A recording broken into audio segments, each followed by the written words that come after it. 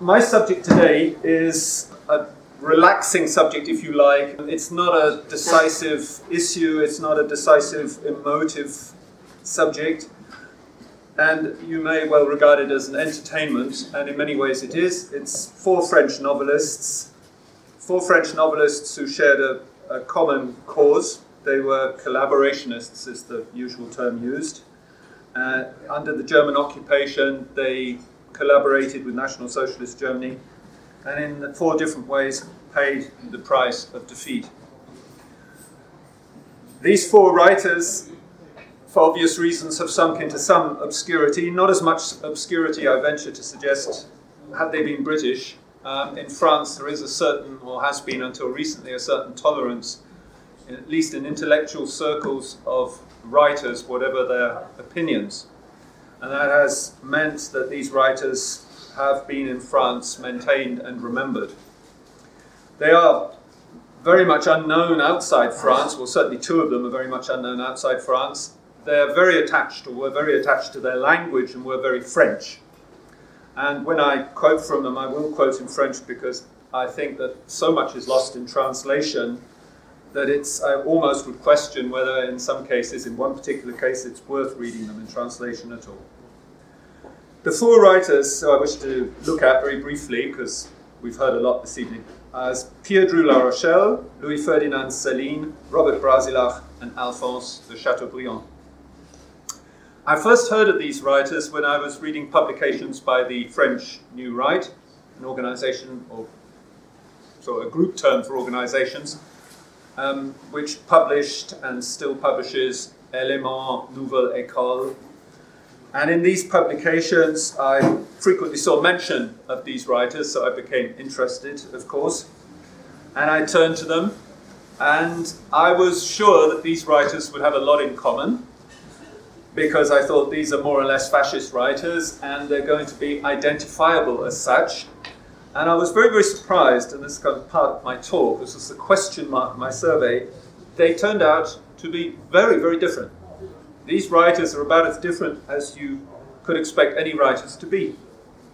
And the question I asked myself is, what did they have in common? What was the driving force that made them do what they did? I have to make a small digression here about France and the French and my personal interest.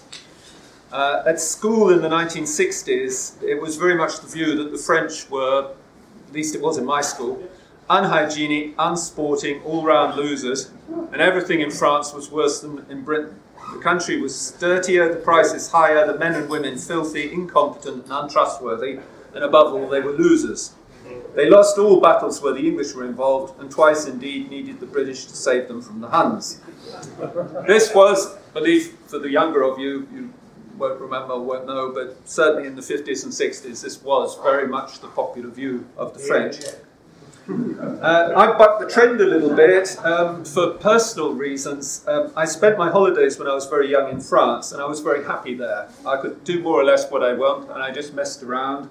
And in my memory, the sun shone every day, and I have no unhappy memories of my holidays in France, except for the last few days when I would be sent back to school in England, where I was completely miserable. And that made such an impression upon me, it's always been slightly difficult for me to call myself a British nationalist. And it's always been slightly difficult for me to live in England because the impressions one has in one's childhood are very strong. So that Joan of Arc was more of a hero to me than Henry V. And that's the way I am. I'm sorry, I have to say that because that's the background. However, be that as it may, it seems that in later days, the cheese-eating surrender monkeys, as the Americans chose to call them, have shown, or seem to me to have shown, a little bit more resilience generally to the New World Order than my own country. Be that as it may, these four writers showed themselves immense resilience, immense dedication, and yet are radically and dramatically different. My first writer is Alphonse de Châteaubriant. He was born in a family which originated in the Netherlands and came to France in the 17th century, and he lived in the borderland between the Old Kingdom of France and the Duchy of Brittany. Contrary to a caricature of the traditionalist or a caricature of the fascist or national socialist, which the left usually holds, the man was profoundly patriotically pacifistic. He was appalled by war in principle and not only in practice. And this is in marked contrast to characters such as Trotsky, Lenin, Patrick Pearse, who wrote apparently in favor of, or who dreamed of peace, but seemed to be fascinated by war. To be fair, there were many who welcomed the First World War before they became part of it. And all the four writers I'm looking at were involved in war and were soldiers. Châteaubriant was a national pacifist. It's ironic that while the theory gathered ground in the 20s and 30s that Germany was the land of writers of so-called Blut und Boden, blood and soil, it was actually France in the 20s and 30s that produced writers who could be described as Blut und Boden writers. Jean Giono, Henry Bosco, Alphonse de Chateaubriand. His first work, Monsieur des Lourdins, which I confess I have not read, was published in 1911 and was awarded the prestigious Prix Goncourt in the same year, and was highly praised by another pacifist, Romain Rolland. Chateaubriand, when war came, however, did not refuse to serve, he did not grumble, he obtained a post in the ambulance service. And like another writer, Louis-Ferdinand Céline, he was struck by the suffering of not only the people but also the animals in the Great War. And it struck him, as he noted, that the animals were completely innocent, had no involvement in this struggle. And in his superb collection of writings entitled Les Pas Enchantés, published in 1938, he describes war as la danse de Car, the dance of the evil snake. The new war or style of war of which the American War of Secession was an ominous precedent. And the invention of the so-called mini-ball in that war, a few years before the beginning of the American War of Secession, was a development in technology which took away from the romanticism of war in the sense that you used to have a clean bullet which would go through, because the mini-ball, as probably the technical people among you know, expands as it goes into the body and shatters the bones instead of just clean breaking them. That's why the American surgeons in the War of Secession had such a terrible problem. It's truly appalling. He wrote, Dans la profonde nuit où nous étions plongés, le serpent se révélait. On commençait à voir briller dans l'air sous-chauffé par tronquants, par éclats, par luisance, l'effroyable tissu de ses écailles. In the deep night, the snake of evil is arising, curling round, and you can see its scales shining in the dark, the terrible tissue of its scales. Most of Chateaubriand's writing, however, is not filled with a horror of the Lord of Misrule. His writing is mostly filled with a resplendent joy, an enduring love of rural France. In 1923, a new novel appeared, La Bruyère, a story of the then extensive marshland at the Loire Delta. The principal protagonist, a man called Augustin, is by no means a very endearing character. He's a family tyrant, he's obsessively jealous, but honourable in his way. In the novel, he receives a most unusual commission. A local enterprise, unidentified, has its eyes on the marshland. It wants to take over the marshland, which is called La Bruyère, for its own purposes and develop them. This would mean that the peasants on the land will be expropriated. With its friends in government, it will be able to expropriate the peasants at a low cost and ruin them. There is, however, a hope. The inhabitants of this wild part of France were granted ducal rights to the land by the Duke of Brittany. Everybody knows it, but how to prove it? The company, the state, will only operate on the basis of a written code, never on the basis of honour, never on the basis of natural justice. What has become of this written documentation? And Austin has to find it, if it can be found, the original letter patent accorded by Francois II of Brittany in 1461 to the people of the land. This is I must admit that the story is really quite moving. Chateaubriand was intensely and devoutly Catholic. And this is a symbolic moment. Austin goes on a kind of pilgrimage and he saves a woman who's more or less the local witch from a stoning. He doesn't like her either. He's also filled with this superstition. But some impulse within him compels him to save her. And he takes her back to a hovel, which is described in detail as very most unpleasant. And this lady is effusive, this old crone is effusive with thanks. It's a clear sort of Christian reverence, if you help the least of my brethren, you're helping me. And she tries every possible thing to offer him, what could help him. And she offers him herbal tea. Then there's a slightly unpleasant suggestion of even physical favours, because she's absolutely desperate. And he's appalled. He's got going back like this. And the whole time he's trying to get out of this hovel and get on with his job. And he said, oh, well, I've got some old family papers. I've got anything you'd like to look at, my family histories. I'm not interested in your bloody family history. And finally, out of politeness, says, then I can get away. So he just has a look. Now, I have to read this in French because you get the feeling of it. I think you'll understand. You can probably guess what's going to happen. Il l'a retiré de parmi les autres, et comme il la retournait, he's looking at these papers, examiner l'écriture, voilà que sa figure se mit à changer, à blêmir, à revoir un air de terreur, comme si le mireur de quelque honorade brière venait de lui faire la révélation du soleil bleu de minuit. So he's suddenly sort of transfixed. Bon Dieu de bon Dieu, bon Dieu de bon Dieu, bon Dieu de bon Dieu. C'était tout le mot qui sortait de lui. Mais les grosses anguilles durent longtemps du fond de la rive de Bombaran. Bon Dieu de bon Dieu! Il essayait de lire, mais ses yeux se couvraient d'une voile. Il suffoquait. Of course, it's the paper, it's the letter paper. Nos chers et bien-amis de la veille de notre conseil, ces mêmes présentes données à Versailles. Bon Dieu! Cria-t-il en s'adressant tout debout. Les voilà! That's how he finds the papers. So it's a great moment. In 1938, Châteaubriant's novel La Réponse du Seigneur was published. This is the tale of a young man, a law student, who is rambling through rural France with a pack on his back, as students, at least in the past, were wont to do, probably still do. Châteaubriant describes with loving and lavish detail an old manor house which the student finds by chance, led there by Providence.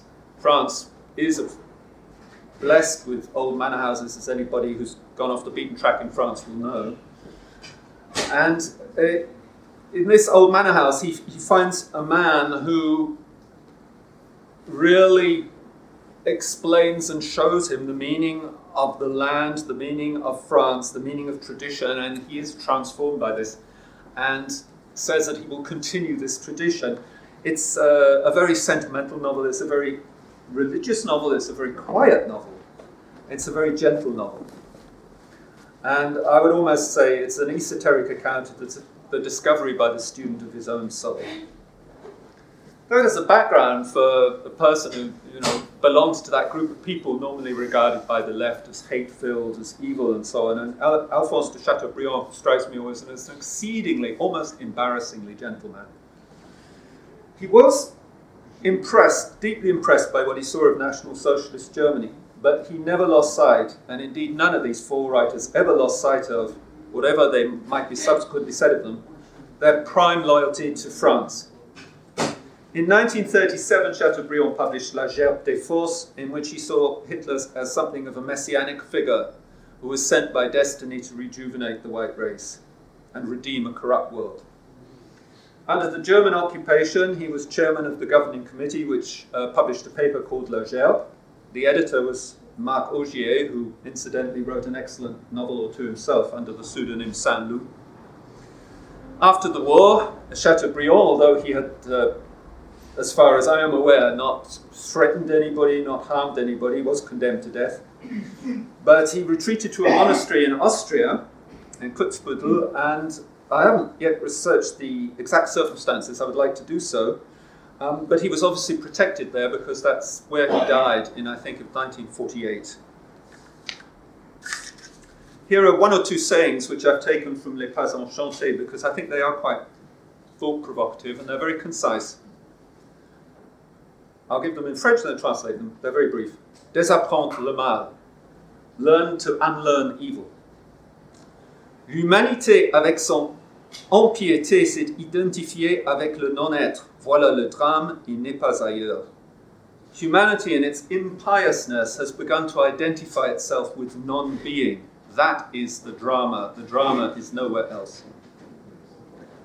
Les arbres, les prairies, les rivières m'apprennent plus de choses que les hommes. Trees, meadows, and rivers teach me more than human beings. À ce carrefour des deux chemins dont l'un mène au plaisir, l'autre à la joie. At the crossroads of life, you have to choose between taking the path of pleasure or the path of joy. So there's a lot of it. Si tu es malheureux, si tu es misérable, si tu ne trouves pas de saveur au fait de l'existence, c'est parce que tu ne vois plus la pureté. If you are unhappy, if you are miserable, if you no longer enjoy the facts of existence, it is because you no longer see purity. So, now we turn in a manner of speaking to what at first glance might well seem a shift from the sublime to the ridiculous, from Alphonse de Châteaubriant to Louis Ferdinand Céline. The contrast is as violent, I think, as it could be. No Blut und Boden here, more like vomit and pavement. Céline is an urban scamp whose writing is gutsy, quite literally, and I don't wish to cause offence. I see there are a lot of ladies here, and I think some of this should be removed. Céline is quite an offensive writer. Céline achieved something quite astonishing. In the 1950s, his second novel was republished in the popular Livre de Poche, or something like the French Penguin. And the French in the 50s were well known as being, I mean, they're called in Britain, they're called quite decadent. They're certainly very tolerant. D.H. Lawrence's Lady Chatter's Lover was published, as you know, probably in English in France and shipped over and so on. And it was too much for them. They actually, I mean, not talking to the politics, actually censored some of it. It was just too scatological and offensive. For France, the popular press to have censored Céline was quite an achievement. And in my edition, I'm reading this, and suddenly there are ... and that's where it's been censored. Anyway, he's an urban writer, ill at ease, far from city streets. He was born in humble circumstances in a suburb of Paris, Courbois, and died in 1961 in another suburb of Paris. Céline, it's a pen name, by the way, his birth name was Louis Ferdinand Destouches, served in the First World War, and his denunciation of the war took a very different form from Chateaubriand's, but the strength of feeling is comparable. Unlike Chateaubriand, Céline did not serve for very long. He was physically handicapped as a result of his wounds and retired from active service in 1915. His best-known work appeared in 1932, Voyage au bout de la nuit, in which he recounts his experiences of the First World War. This is totally amazing because all other accounts are deadly serious. Céline's is not serious, and at the same time you know this person was wounded, you know what he saw, and in some ways, and that gives it its strength. It is burlesque, comic, grotesque. The anti-hero of the novel, Badamu, is in dispute with a friend in a cafe, as French people like to be, when a military recruiting band marches past them, trumpets sounding, cymbals clashing. In a rush of alcohol-supported bravado, Badamu enlists and joins the regiment on the spot. And at first it is great fun, marching along, having flowers thrown at him by pretty girls, the experience he hasn't previously had, he says. But the march continues and continues. The sun goes behind a cloud, the rain begins, the girls go home, but he has to continue marching. Thus begins his military career, he says. The next thing we know, without any explanation in between, he's on the Western Front and wondering what he's doing there. A group of Germans who he's never met are apparently trying to kill him, and he spends time trying to work out why they should be killing him. He says, obviously there's some terrible misunderstanding. Because he doesn't even know them. And he doesn't want to kill them. He's never killed anyone in his life. He's never wanted to kill anyone in his life. Certainly not anyone he's not even met. But there's a French officer who seems to be just as mad or even madder than the Germans, who's walking up and down, shouting at him to try to kill them while they try to kill him. This officer, Count Céline, is completely mad. He's sauntering up and down with a swagger stick and seems to regard the bullets singing around him as nothing more than wasps. The officer's main focus of interest, however, is what has happened to the breakfast bread. And he gets increasingly angry when a sub-officer is unable to explain to him what has happened to the bread and croissant. However, the angry demands of the commanding officer are rudely interrupted by a German shell, which lands bang in the middle of them all and blows them all to shreds. Céline describes in loving and rather stomach-turning detail how the guts of the commanding officer hang in strips of tripe, which remind him of the butcher's shop he used to know, from the open stomach. He's the only person who survives this. The adventures of the narrator continue like this for hundreds of pages in a remarkable argot and astonishing energy. Major preoccupations of the writer are sex, which he usually does not get much of, and when he does, he messes it up, and all kinds of bodily functions. I won't go into the details of those, but the novel has been translated, I think, twice. There is no peace and little happiness in this hysterical but sometimes hilarious tale. Badmandu's misadventures also take him to the United States, where he suffers especially from the fact, let's just give you an idea of Céline, there were apparently, I can believe it, no public toilets with doors at that time, and he was appalled by all the Wall Street businessmen, discussing business and doing it, so to speak. This novel was an immense success with the left, surprise, surprise, and was widely praised. Trotsky read it and commented on it, and so did Paul Nizar, a leading communist novelist of the day. So, like all successful Western novelists popular with the left, Céline was invited at state expense to the Soviet Union. He accepted the invitation. On his return, he wrote a short pamphlet called Mea Culpa. The Soviet Union was not spared his cynicism. Let's give a few. I don't know how much time we have, but how much time do we have, actually? Lots of time. Lots of time. Oh, absolutely. Okay. He says, La grande prétention au bonheur, voilà l'énorme imposture. This idea that the state can give you happiness, what nonsense. Life is a bit more complicated than that. Life makes people venomous, it makes them sickly, it makes them, this is Céline's word, it really is, I'm translating it correctly, it makes them undrinkable. Oh, there's no happiness in existence and the state makes it worse. And the worst people are the happy people who try to make you happy. As the devil is their best friend. So it goes on. On le fait crever le peuple par la misère, par son amour propre. Was it vanité d'abord? La prétention tue comme le reste. Pretension kills like everything else.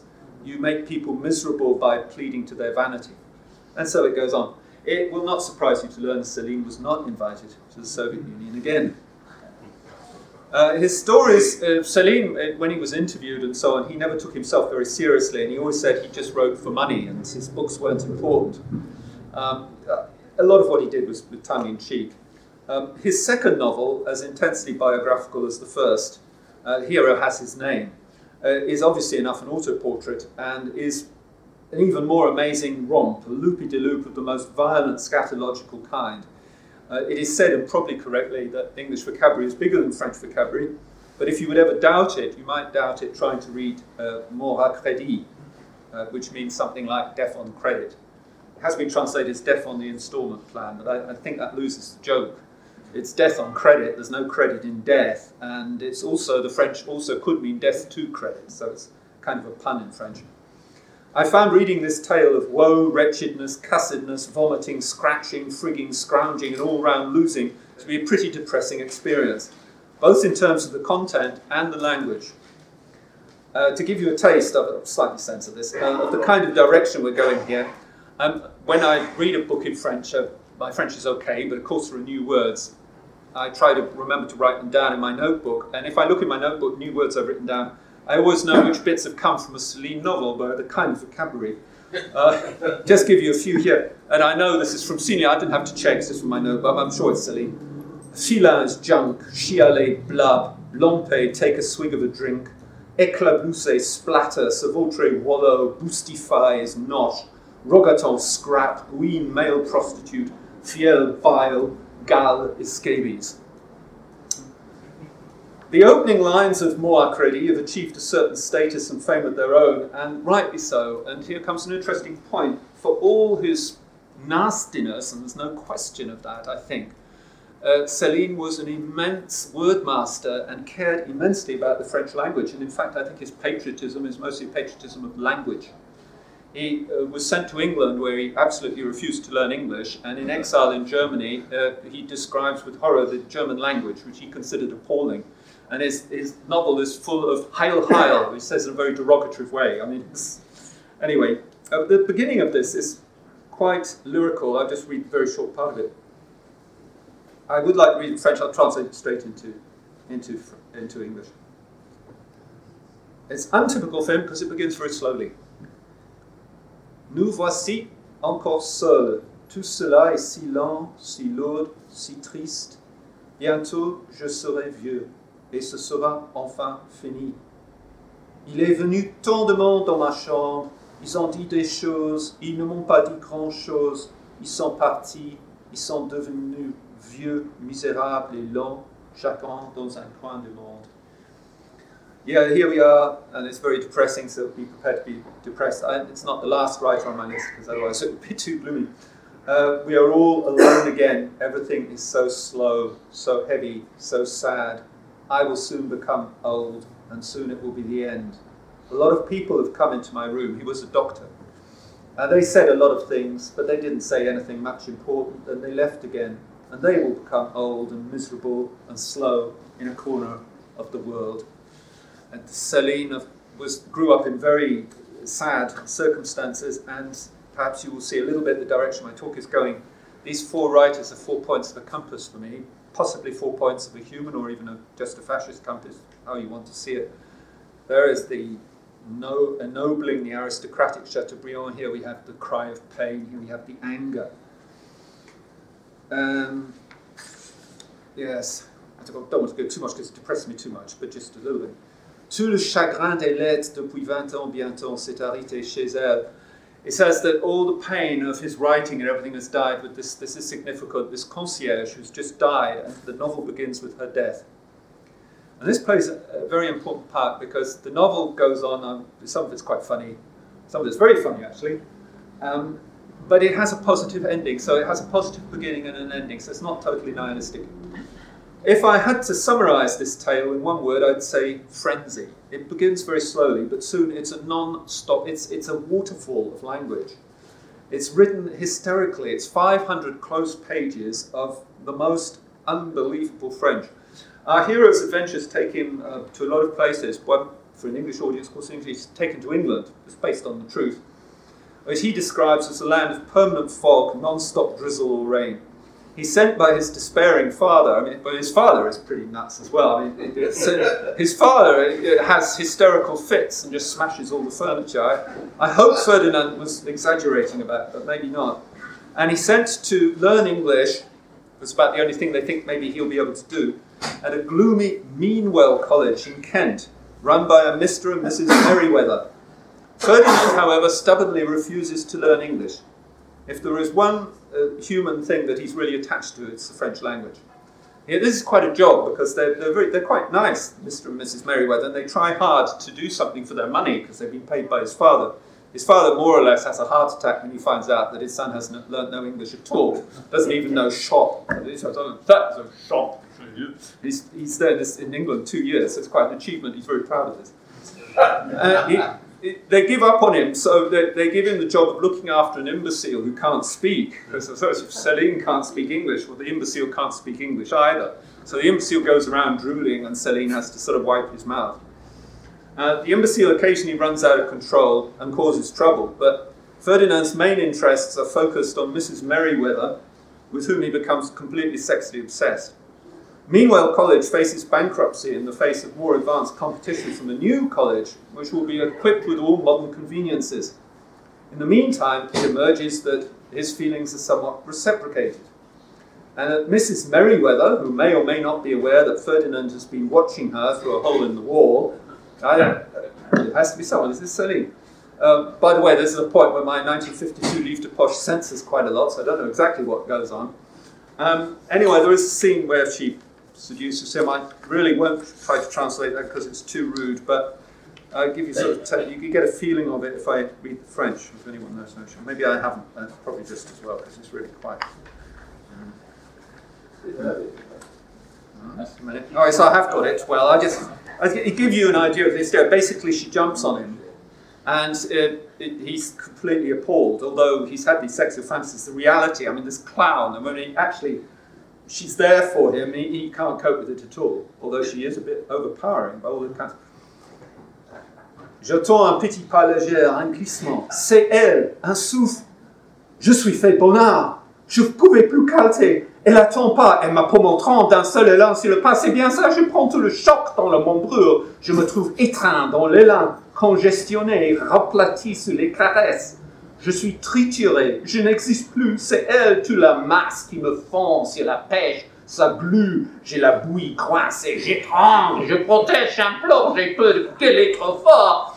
Le vieux peut entendre, je me revulse, je veux me dégager par-dessus, je me récroquille et j'arcabule, je rentre sur mes propres débris, je suis repris, étendu, sonné à nouveau, c'est une avalanche de tendresse, je m'écroule sur les baissers fous, les niches, les saccades. J'ai la figure en compote. Je trouve plus mes trous pour respirer. Ferdinand, Ferdinand, Ferdinand. So it goes on, it's hot stuff. Okay. So up to this point, the chap wasn't very political. However, he produced in the 30s three violently, let's say very strong, one of them violently anti-Semitic pamphlets, Les Beaux Draps, École des Cadavres, and Bagatelle pour un Massacre. And by the request of his wife, these are not published today. And she has the copyright. She's an old lady, and obviously when she's deceased, they will be. They can be seen in the internet. They're pretty strong stuff. Céline concentrates his disappointments on the chosen people and really lets loose. And under the Germans, of course, this went down reasonably well, and Céline's quite cynical about it. He made money. These pamphlets were republished and had a few sort of pictures, rather unflattering pictures of members of that race. And of course, this didn't do Céline any good in terms of public relations for the future, as the fortunes of the Germans declined. In 1944, he escaped. He received, like as they all did, these little packets with coffins, because of course, the French resistance were quite unscrupulous about killing anybody that they didn't wish to see after the so-called liberation. In 1944, he escaped with the German forces to Germany, and his peregrinations through bombed-out Germany are a further hell ride and also pretty hilarious. He describes one scene. He arrives in Berlin, and people are still in this hotel trying to keep up standards. And the whole bloody building's been bombed out. And this person generally is very correct, and he has his own says, "Oh, yes, Zimmer 100." Well, there's no Zimmer 100. It's only blown up. They sort of look up and yeah, it's good stuff, but it's really quite amazing. I really can recommend these books if that appeals to you. It's not everyone's taste, of course, but going back to Mot à Crédit, it ends, funnily enough, with his uncle Edward, who is the one good chap, or the one level chap, and keeps putting Céline on his feet again. And it's just my theory, I haven't seen this written anywhere, but Mot à Crédit begins with this concierge who you never find out about. You don't know, she's Madame Bélanger, you don't know who she was really. She just died, that's how it begins. And he says, we're all going to die, so it's pretty depressing. And at the end, this Uncle Edward helps him. And I just wonder, because a lot of people say he's completely nihilistic, this writer. There's a positive ending, a positive beginning. And Céline was, despite this one hatred that he definitely had, a complete humanist and a man of great feeling and outrage at human suffering.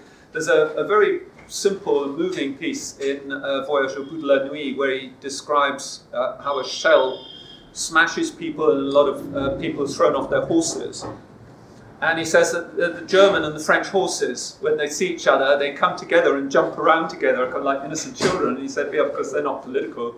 They haven't got, they realise, oh, I'm a horse. They never think, well, you're a German horse, you're a French horse. I thought it was very moving. I come to another writer.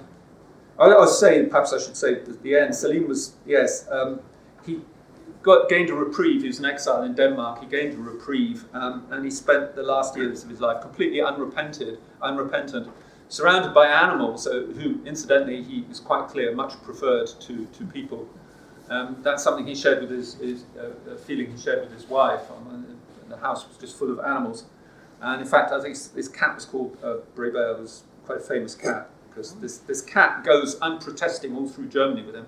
Doesn't express any political opinion, of course, but the cat just is very loyal and faithful and goes there with him. Anyway, Céline died unrepentant among his animals, including a parrot and various cats and dogs, and quite unyielding in his views.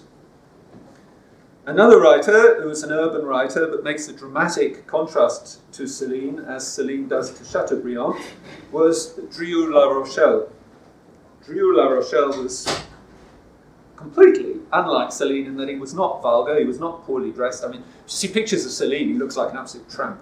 Drieu La Rochelle was elegant, suave, sophisticated, loved women, and unlike Céline, seemed to be extremely successful, and very good at making money. Céline made money but immediately lost it. Drieu La Rochelle seemed to have some sense of spending it properly. And Drieu La Rochelle was successful in marrying twice for money. Like Céline, Drieu La Rochelle was wounded in the war, but unlike Céline, he does not seem to have been much of a pacifist, although put a question mark on that. Like Ernst Junger, the German writer, there is a strong hard line of nihilism and death wish and pessimism in his work too. His several novels, though, are much more like narrations or dialogues than the three other writers, and the masculine style recalls Hemingway, so if you like Hemingway, you would probably like Drieu La Rochelle, and if not, not. Drieu La Rochelle's roots were Norman, and this was important for him because his attention was very much turned towards the Nordic part of France, and he was somewhat ashamed to be French. I mean, he wanted to be English. I think he had this complex. He was in Oxford, he was very impressed by it. He had an English tailor. And he seems to have thoroughly enjoyed it. He liked the motto, Randum est ut sit mensana in corpore sano, which I think is the Eton motto, isn't it? You should pray for a healthy mind in a healthy body.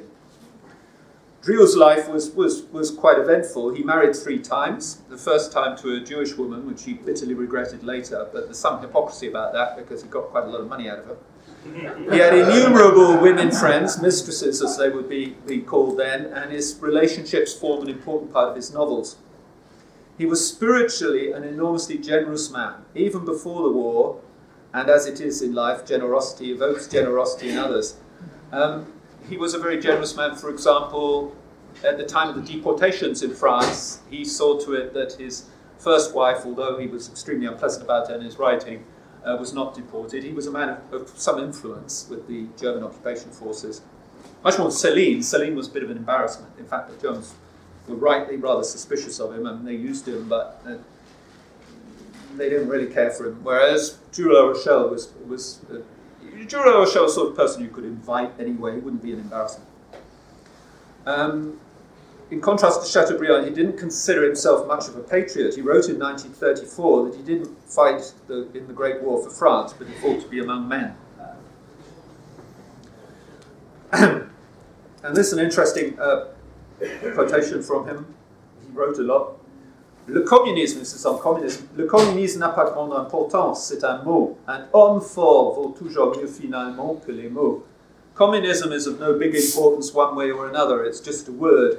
It's the strong man that matters, and always will, more than words. In the interwar years, he spent much time meandering from one political and artistic group to another. For a long time, he was on the left. He got to know a lot of leftists, including Jean-Paul Sartre, who by some accounts he kept out of trouble. And during the occupation, he managed to ensure that Jean-Paul Sartre's plays, 2 plays were put on, Huis Clos and I think Les Marsals. Interesting, just by note about Huis Clos, Oswald Mosley said about Huis Clos, it's essentially a fascist play and certainly the only thing for which Jean-Paul Sartre will be remembered in 100 years.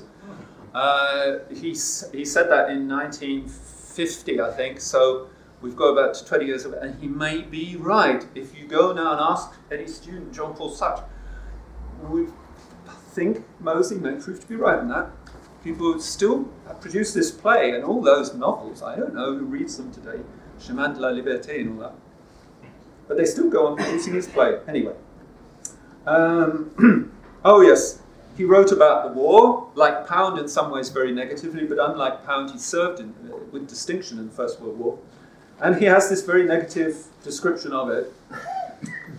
I can translate this directly, it doesn't matter so much. This modern war, this war of iron, not of muscle, this war of science, not of art, this war of industry and commerce, this war of offices, this war of newspapers, this war of generals and not of leaders, this war made for everybody except for those who are fighting in it, this war of advanced civilization.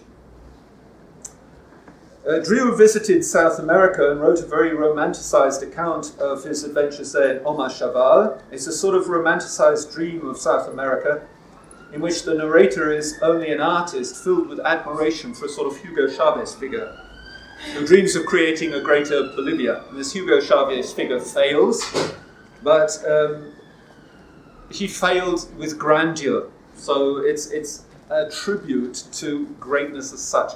Drieu La Rochelle was enormously influenced and impressed by power. He was something of a Nietzschean, and he was quite ready, I think, might have been quite ready to serve under anybody who was powerful. I mean, he's the nearest to the conventional image, perhaps, of a fascist. In Rêveuse Bourgeoisie, he describes his family, which is pretty awful. Again, I hope, my God, these people, I hope his father isn't quite as bad as he's portrayed in this novel, but maybe he was. He's a sort of French Willy Lomax, a sort of a real loser who spends all his wife's money and then has a kind of nervous collapse. In Le Feu Follet, which is a very popular book even to this day, he explores the consciousness of a man, a drug addict, on the road to self-destruction, a path which Drieu was himself to take some years later.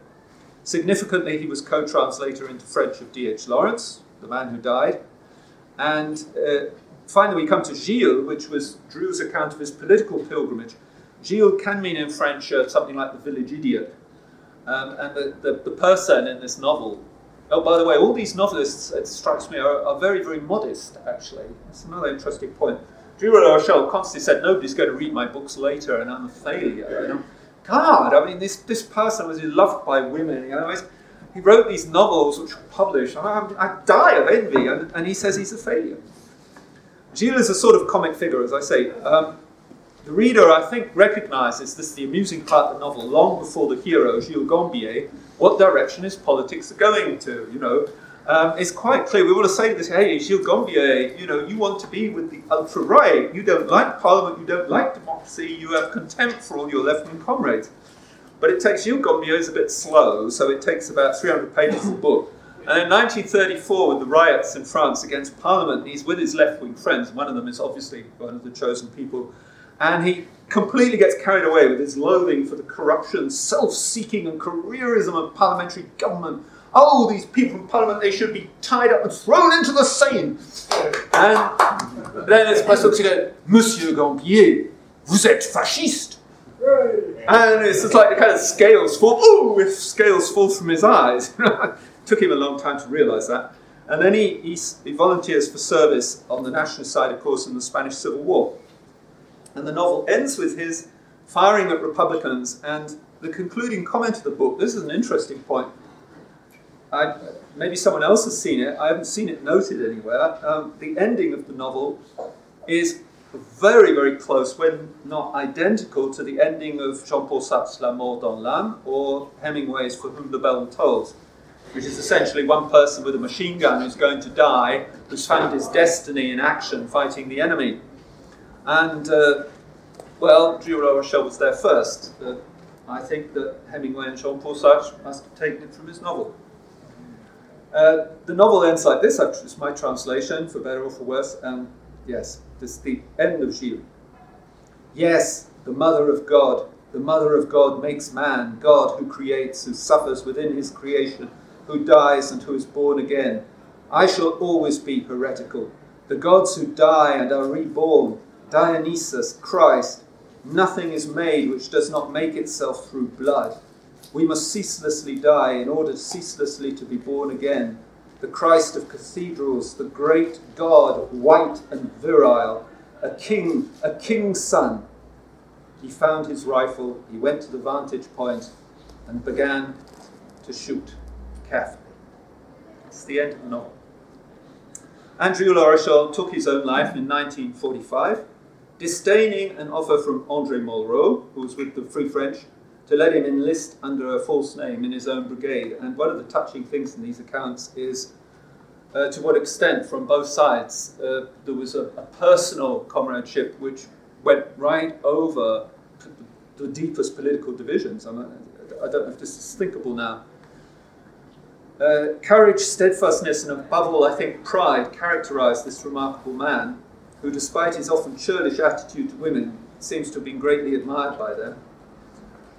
And his first wife, as I said, was half Jewish, and she looked after him at the end of the war, which was probably a quid pro quo because he'd saved her from deportation. Take that how you like it. But anyway, he finally succeeded in killing himself, which is exactly what he wanted to do. And I come to the last of my four writers, again, who's very, very different. Just begin with a short, he's the only one I think, now Drieu La Rochelle wrote some poems. He's the only one who wrote quite a lot of poetry. That's Robert Brasillach. Et si demain, ô ma jeunesse, sur le quai gris, sous l'arbre nu, le bel été s'efface et cesse, qu'importe à moi, qui t'est connu. And if tomorrow, my youth, on the grey quayside, the naked tree stands, and the beautiful summer has gone and ceased to be, what matter if I have known you? This, from a poem by Robert Brasillach, recalls a French poet whom he much admired, Pierre de Ronsard, and cueillez dès aujourd'hui les roses de la vie, pluck the roses of life today, for tomorrow you grow old. It's a common theme. It was one that absolutely obsessed Robert Brasillach because he was obsessed, I think, with youth. With Robert Brasillach, we moved from the north and the Nordic in Drieu La Rochelle to the Mediterranean, from the European continent more to the colonies. Brasillach was a literary man through and through, a critic first and foremost, a writer by calling and by love. He was born the son of an officer in 1909 in Perpignan. That's relevant because it's southern France. And also interesting is that his father was killed by Moroccan rebels in 1914. He was the only one of these four writers to be too young to have served in the First World War, but he did serve in the Second World War, so all these writers have been soldiers. And what's impressive about them is that with the possible example of Drieu La Rochelle, they're all absolutely not cut out to be soldiers, but they did it.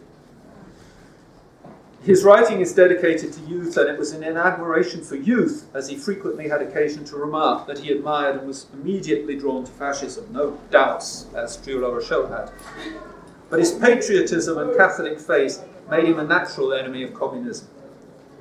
There are none of the political doubts or changes in Brasillach which we will find in Drieu La Rochelle, none of the high religious esotericism of Châteaubriant, and not the atheism and bitterness of Céline. He was a great admirer of Virgil, of the classical Greek and Roman writers, of cinema. He was an outstanding film critic. He wrote, by the way, with his brother-in-law, Maurice Bardèche, who was editor after the war of a very successful publication called Défense de l'Occident. And I think the two features which seem to dominate Brasillach are his enthusiasms and his joviality. There are plenty of people who came to dislike his politics, but nobody, as far as I know, could ever say a word against the man at a personal level, unless you want to include the biographer Kaplan recently, which is, I think, just beneath contempt. To have a person like that writing a biography of Brasillach. But anybody who knew him, I don't know a word against the man. He visited Spain during the time of the Civil War, where he unhesitatingly took the nationalist side, and subsequently wrote and published a history of the Spanish War.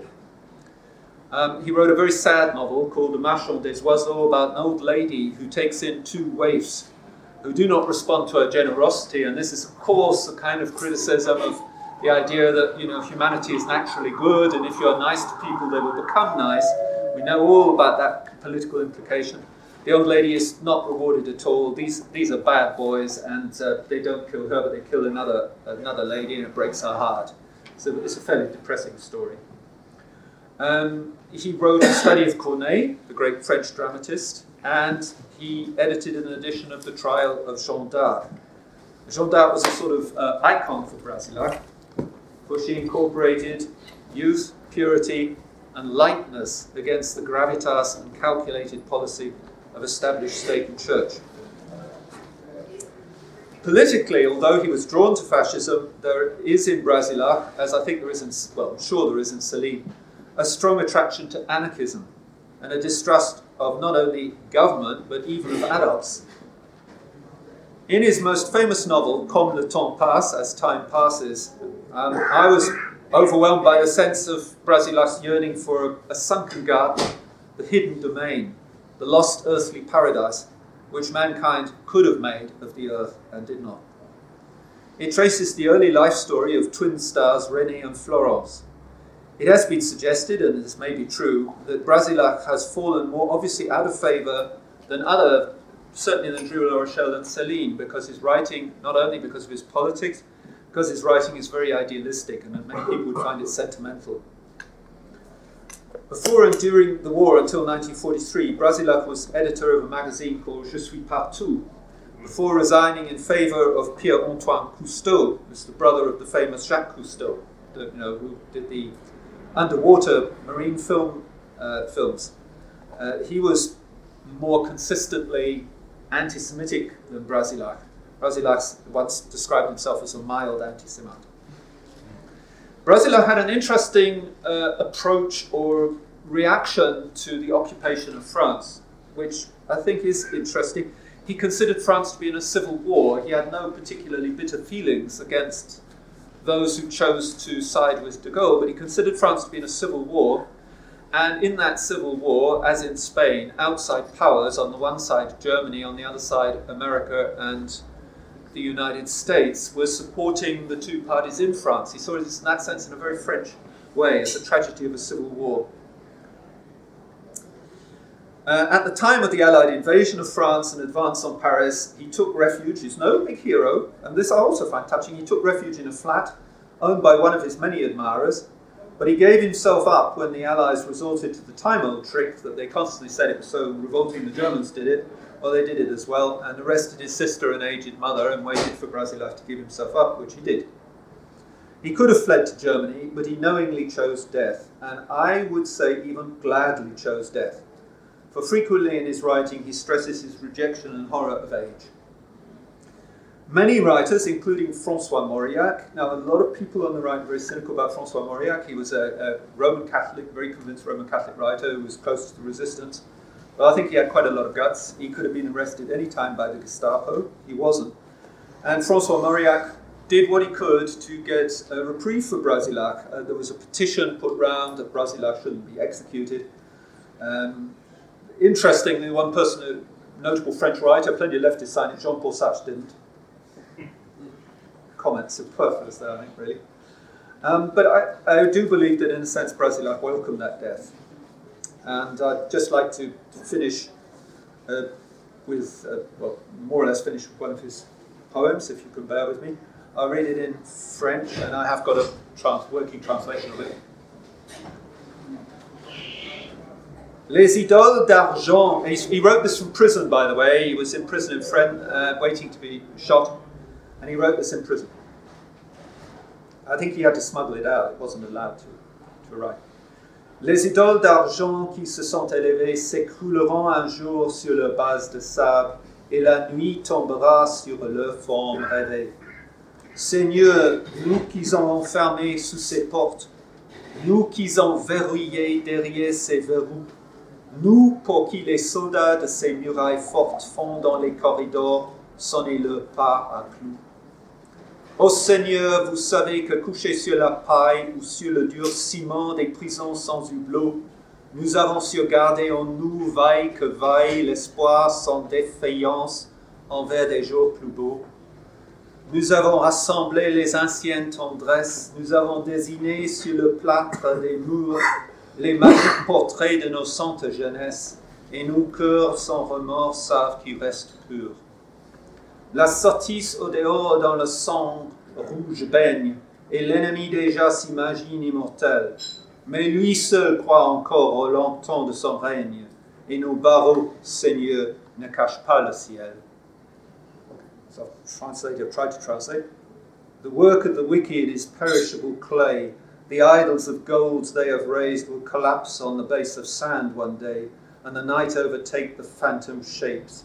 Lord, we whom they have restrained behind closed doors, we whom they have locked and barred, we for whom their soldiers along high walls make the corridors sound to the echo of the jailer's hobnailed boots. You know that stretched out on a straw bed or on the hard cement of walls with no windows, only bars, we have cherished within us, and come what may, unfailing trust in the advent of a better day.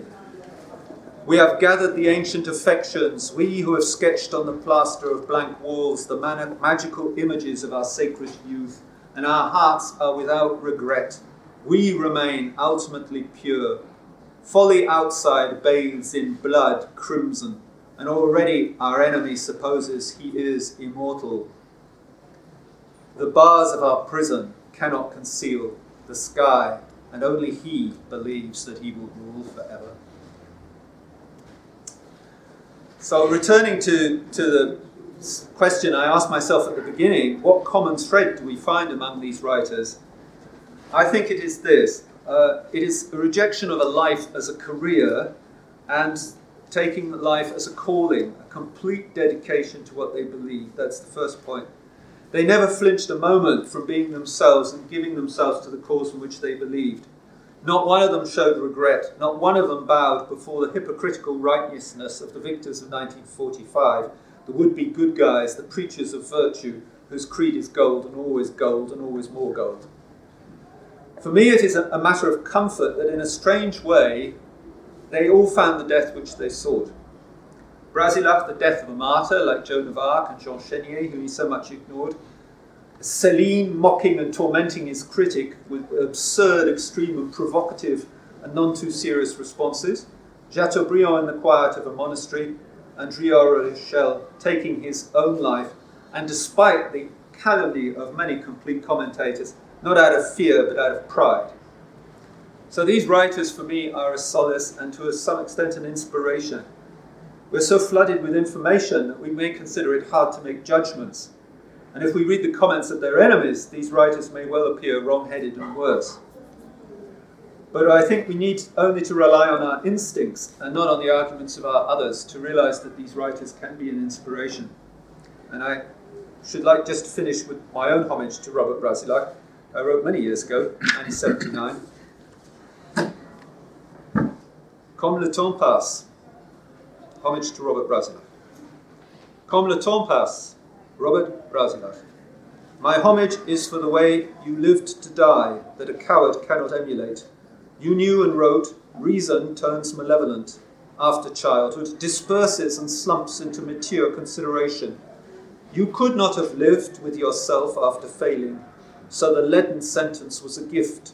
Better to die as you died, in the fluency and grace of certainty and light, like poor Pucelle, than grapple with compromise and penance, to win years in retirement and shame, dying defiant, sin panuelo, the Castilian way.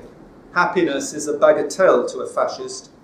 Dying well, essential. Dying well redeems the quintessence. Not delaying, not complaining, nor dreading, unbitter witness. The theatrical end. Many shrink and strive to safety, delay, complain and dread, and run away and hide, and sacrifice their pride for a doubtful grace. Not you, a thief or cheat, perhaps a busy undertaker, coffins lined in neatly ordered row. The bubonic East has broken out, the facts. Each issue packed and bracketed, childhood spoiled and spilled, venom packed away in lofts or cellars, then taken out and filmed. Nothing like that within you. So they held their tryst with you. Many shrink and strive to safety. They show their heads where they fear no censure. The dumb speak no treason, the illiterate pen no error. They called you traitor and acolyte to murder, but no betrayal was within you. Those who mattered to you will wait, will understand. Carlists on horseback, ragamuffin Spain, the islands of childhood. You walk out to them, punctual, formal and correct, in the fields of great faith. Le paradis terrestre. Martyr's etiquette at the shore, at the beginning and later, running and returning, your last breath faithful, hear the sea roar, comme le temps passe. Robert Brasillach.